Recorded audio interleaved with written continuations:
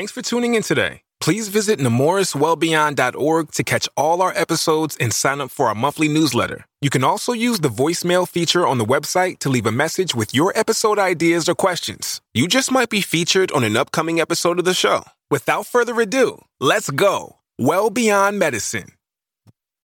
Welcome to Well Beyond Medicine, the Nemours Children's Health podcast. Each week, we'll explore anything and everything related to the 80% of child health impacts that occur outside the doctor's office. I'm your host, Carol Vassar, and now that you're here, let's go. Let's go,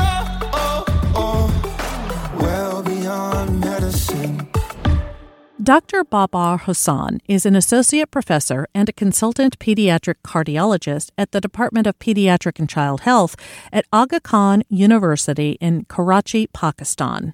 We sat down with him at the World Congress of Pediatric Cardiology and Cardiac Surgery in Washington, D.C. recently to talk about artificial intelligence from a global perspective, development, research, and clinical implementation. How is this happening around the world, and what impact is it having? Here's Dr. Hasan. So that's an excellent question. And in fact, we recently published some work around this. And what we showed that if you look at the publications coming out around AI in healthcare, close to 90% of what comes out from high-income countries. So just to start off, there is very little data coming out from the low to middle-income countries. Whilst if one was to think about the applicability of AI or the use of AI from a clinical standpoint, in my personal view, the most use of AI is actually in low to middle income countries. So one can, from the start off, see kind of the disparity and where the need is and where the data is coming out. So that's what I'll talk about research. If you look at even the data that comes out of the high income country, majority of them actually are what I call efficacy research. So it shows that a model works and the model has good prediction, for example. But effectiveness, does it really work in the real world setting? Very few data actually, very few papers or very few work actually has transcribed into real world impact or effectiveness. And I think that's a huge gap that we have to understand as we develop AI and stuff. So that's where the need is. Now, you say the data is not coming from the under-resourced countries. Is it because AI is not in use there? Is it because it hasn't been implemented? Where's the disparity in terms of data versus the high-income countries and the under-resourced countries? So that's an excellent question, and I think there are multiple causes to that. I think, yes, the first being that maybe there is a lack of awareness of what AI means and what the impact of AI is, and how can it actually help us become better clinicians at times. But the other big thing, and that's an experience that I've had with a lot of the work that we've done in AI, is actually the skills or the human resource that is required from the technical part of it. So people who can run meaningful algorithms, so just simple kind of machine learning algorithms like XGBoost or whatever, without actually having the context in mind, without actually having a clarity of what is being trying to solve. I think that is a big, huge gap that we see in low to middle income country. And then, especially in healthcare AI, you'll have the engineers who are doing a lot of the AI work and a lot of the computing and all of that. And then you have the physicians who are saying, hey, can you solve this problem for me? But that person in the middle who kind of bridges both, who understands the medical lingo and also understands what the engineer wants and bridges that gap, I think there's a huge dearth of such people in low to middle income country. If you were to ask me what is the one leading cause of data not coming out from low to middle income country, it is lack of that human resource that can actually do those high quality AI work. But once that gap is filled by whatever means, I can tell you that some of the most meaningful work in AI will come from the low-middle income countries. Let's talk about some of these under-resourced countries. Is AI being implemented, and can it be implemented for the purpose of clinical analysis? How is it working its way into some of the under-resourced countries. Yeah. Again, if you see what is the healthcare burden in our country, right? You have a big population, you have disease that are proportionally way higher than in the West, just purely because of the fact that the majority of the population resides in the low to mid-income country. Just to give you a simple fact, 4 countries in this world contributes to 50% of congenital heart disease kids being born annually. And those 4 countries are Pakistan, India, Indonesia, and China, just purely because of the birth rate. China has controlled its birth rate now. But just the sheer population, the birth rate, and and naturally the kids who are born with heart disease, 1% of them will have heart disease. So that number itself is one of the big issues that we have. And then the lack of resources. So how does one bridge that gap, And I think that's when you start really looking at those contextual problems and trying to understand how do I bridge the gap, is when you will start bringing meaningful AI in. So what do I mean by that in a practical sense? Working in the public sector, I have huge volumes and I have a huge attrition of cardiac ICU nurses. You train somebody and then literally a month or 2 later, they'll go off to the Middle East because they get better pay there. So is there a way in which now I have a lesser trained, lesser skilled ICU nurse who's standing at a very complicated post-op patient, but that gap in her knowledge or his or her knowledge is bridged by AI? So those kind of use cases will actually have a very strong impact in our part of the world. And there is a term used for it. It's known as task sharing. So you basically bring in models, bring in those solutions that can help us task share and really augment the ability of the frontline health worker in being a better triage, better ability of them to better screen, better ability for them to pick up the problem much earlier, and then escalate the care, either at their level or by pulling in somebody who's more highly skilled but less in number. But to be clear, this is not replacing a human being. It's replacing a knowledge gap. Absolutely. See, that's the thing, is that what many of the physicians that I speak to, many of my colleagues, there's this kind of fear that, AI is going to take over our jobs and AI is going to push us off and whatever of that, and that's not true. If you look at artificial narrow intelligence, artificial general intelligence, AGI, is, I think, many years away. And when that happens, we'll solve that problem then. But I think artificial narrow intelligence is just the term of it. It's literally narrow. And problems in managing a patient is not just one linear way in which you manage a patient. There are many aspects of how do you manage the patient. Just their socioeconomic background will completely change their outcomes. So AI definitely cannot replace the human who is standing at the bedside. But definitely they can help us be better at what we do. And I think that partnership, if I may call it, if we accept that partnership, that it's a colleague of mine, AI is a colleague of mine who will help me get better at what I'm doing. And I think that will improve the acceptability of this newer tool, if you may call it. Now, you kind of allude to AI bridging gaps. Can it also help with health inequity? Can it help bridge that gap in some way? Absolutely. One has to understand how these algorithms are created, how these algorithms are trained, what data went into it, and that clarity has to happen. That's some of the work that we have been doing around use of fetal Dopplers to predict high-risk fetuses in pregnant women. And this is the work that is being done in Pakistan. And in fact, we did a very interesting comparison of a population out in a high-income country, again, around prediction of babies who will be born, or fetuses who will be born being small at birth. And then we did it for the population in Pakistan. What is interesting is that the AI algorithm will behave very differently based on what data goes into it. So I think as long as we understand those limitations, any scientific paper has a limitation section, right? So that's like kind of the limitation section of work around AI.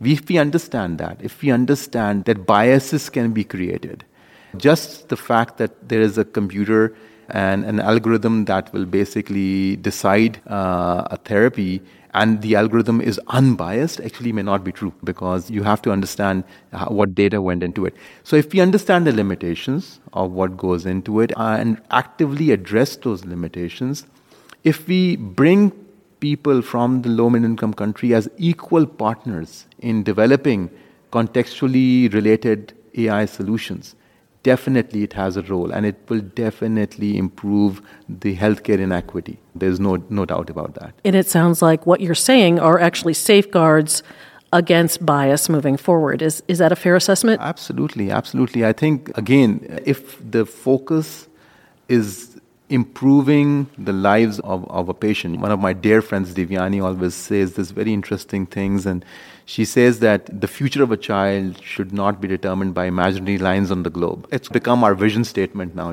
it's so powerful.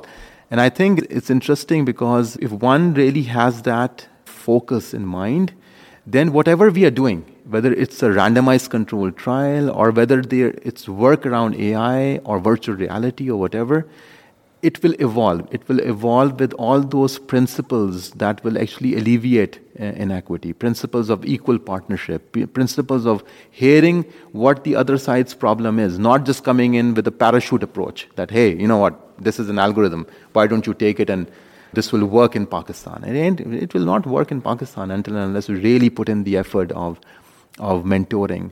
I was in a session this morning and I said, we should move away from the term training into the term mentorship, because mentorship is a deeper connection. It's a much deeper connection between two people or two organizations, where when the challenges really come, when the roadblocks really come, you're going to overcome them because you have that deeper connection. And those words of supervision or training may actually be very superficial. And as soon as you hit the first roadblock, the tendency will be, okay, I exit. But you have that connection, so you're more willing to stay and work together. Absolutely. Before we finish up today, I do want to ask you, you have a grant from the Gates Foundation. They're all about global health. This is about global health. And you are working towards reducing infant mortality in Pakistan using AI. Tell us about that. So thank you very much for bringing that up. And I think what is interesting is that when we started this journey, the very first thing that happened was that everybody who was collaborating on the work actually came to Pakistan. They went into those communities where the problems lied. They actually really felt what the need was. So that was the starting. And then we really mapped out what I call the care continuum. So if somebody is being diagnosed in the community, we have to create a care pathway. You just can't diagnose somebody and just leave them out there and, it's your problem now. That was another very concerted effort that we did around any project that we were building, that we will create that care continuum. So we started off with, okay, fine, is there a way of predicting which fetuses will be at a higher risk when they are born for death, for example, for having issues like small for gestational age? And we use fetal Dopplers, and that's a work that we have been doing quite a bit, and we are now analyzing the waveforms. And the second thing that we did, okay, if the baby is born at birth, is there a way of picking those babies who are at higher risk of dying within the next 1 month? Right? So we used pulse oximeter. There's something known as the WHO signs and symptoms. We used that. And then we used a clinical care algorithm, an AI algorithm. We didn't go in with this approach that, we're going to bring in an AI tool that will incorporate every data and then just come up with that magic number or magic thing that, this kid is at risk. We went in with a sequential approach, as in, use tools that are regularly being used for what their strength is, and then put in the AI on those kids who you want to pick and high risk and stuff. And I think that approach really improves the effectiveness of a tool. So that's another work, and we're about to publish that work also. It's around the pulse oximeter AI work and stuff. And I understand you're presenting on that at the next meeting of the Gates Foundation. Absolutely. Not only that, the fetal work and a lot of work around improving quality of data collection from low to middle income country. And I think that's another kind of policy that we want to really tackle, that just because we should put in effort of improving the quality of data coming out of low to middle income countries, especially imaging data, and not give up on it and say, hey, because that is again creating inequity, right? We're going to do high quality imaging to predict a high risk fetus in the high income country, but a low to middle income country, they can't do imaging, so we're not going to use imaging. We're going to use just clinical data to predict which fetus is at a higher risk. That's not going to work. So why not work on the solution of how do we bring high quality data in a very effective manner. And, remember, what's interesting is maybe the high-income country can learn from that. How do you scale the work at such a high volume and get high-quality data? There's a lot of learning that can happen. I think the basis of all AI seems to be quality data. Absolutely, quality data. Well, let me ask you this. How can AI empower the community health worker in some of the under-resourced countries? So great question. Just to give you an example, in Pakistan, majority of the population, their very first contact with the healthcare system is actually a community health worker or a lady health worker who may not have all the years of healthcare education that a physician will have or somebody. And that's a fact that's not going anywhere. It's going to stay. The population is growing. It's growing in the rural and peri-urban or urban slums. And the very first contact is going to be a community health worker.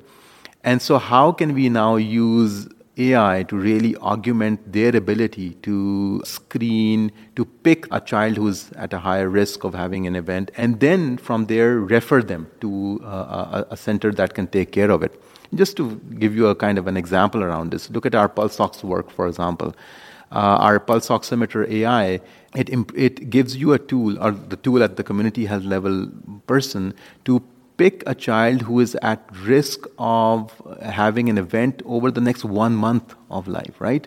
So if they have the ability of picking that child and they actually have a clear kind of SOP or standard operating procedure around how to go about treating or managing that child, imagine the impact that can happen. So as soon as they see that there is something wrong because a very specific tool was giving an abnormal number like pulse oximeter and they refer, the problem that I'm facing up front in a tertiary care center is that I'm receiving kids who are presenting late to me, who are presenting with comorbidities. And immediately you solve that problem, right?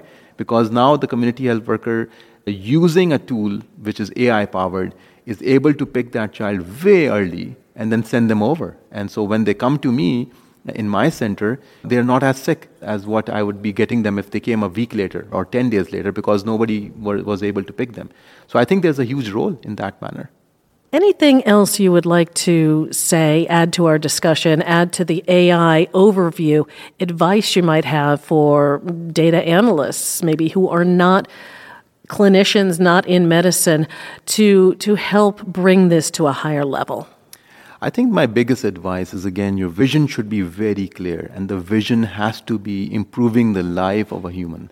I think that may sound like a very kind of higher thought or higher statement, but we need to have those kind of very concrete higher statements that we can connect to. Why am I doing this work? Why am I going to go through this yet another roadblock that I'm facing, or this challenge or this frustration? Because I'm going to try to improve the life of a human around, and then owning that everybody on earth is one of us. So with that thing in mind, anything that you do, creating an AI project, having equal partnership, listening to your low to mid-income country partner and listening to them, not with just like a sympathetic ear, but really an empathetic ear of what exactly is going on, I think it will really move the needle of use of AI and the impact it can bring to people globally. Well beyond medicine. Thanks for listening to this episode of the Nemours Well Beyond Medicine podcast with me, Carol Vassar, and our guest, Dr. Babar Hasan, Associate Professor and Consultant Pediatric Cardiologist at the Department of Pediatric and Child Health at Aga Khan University in Karachi, Pakistan. What are your thoughts on AI's potential to change health and medicine on a global scale? Leave us a voicemail at nemourswellbeyond.org. That's nemourswellbeyond.org. That's also where you'll find all of our previous podcast episodes, including every podcast in the AI series, which we'll also put in the show notes for each episode. Thanks to our production team, Che Parker, Cheryl Munn, and Allison Misich. Until next time, remember, we can change children's health for good, well beyond medicine. Let's go!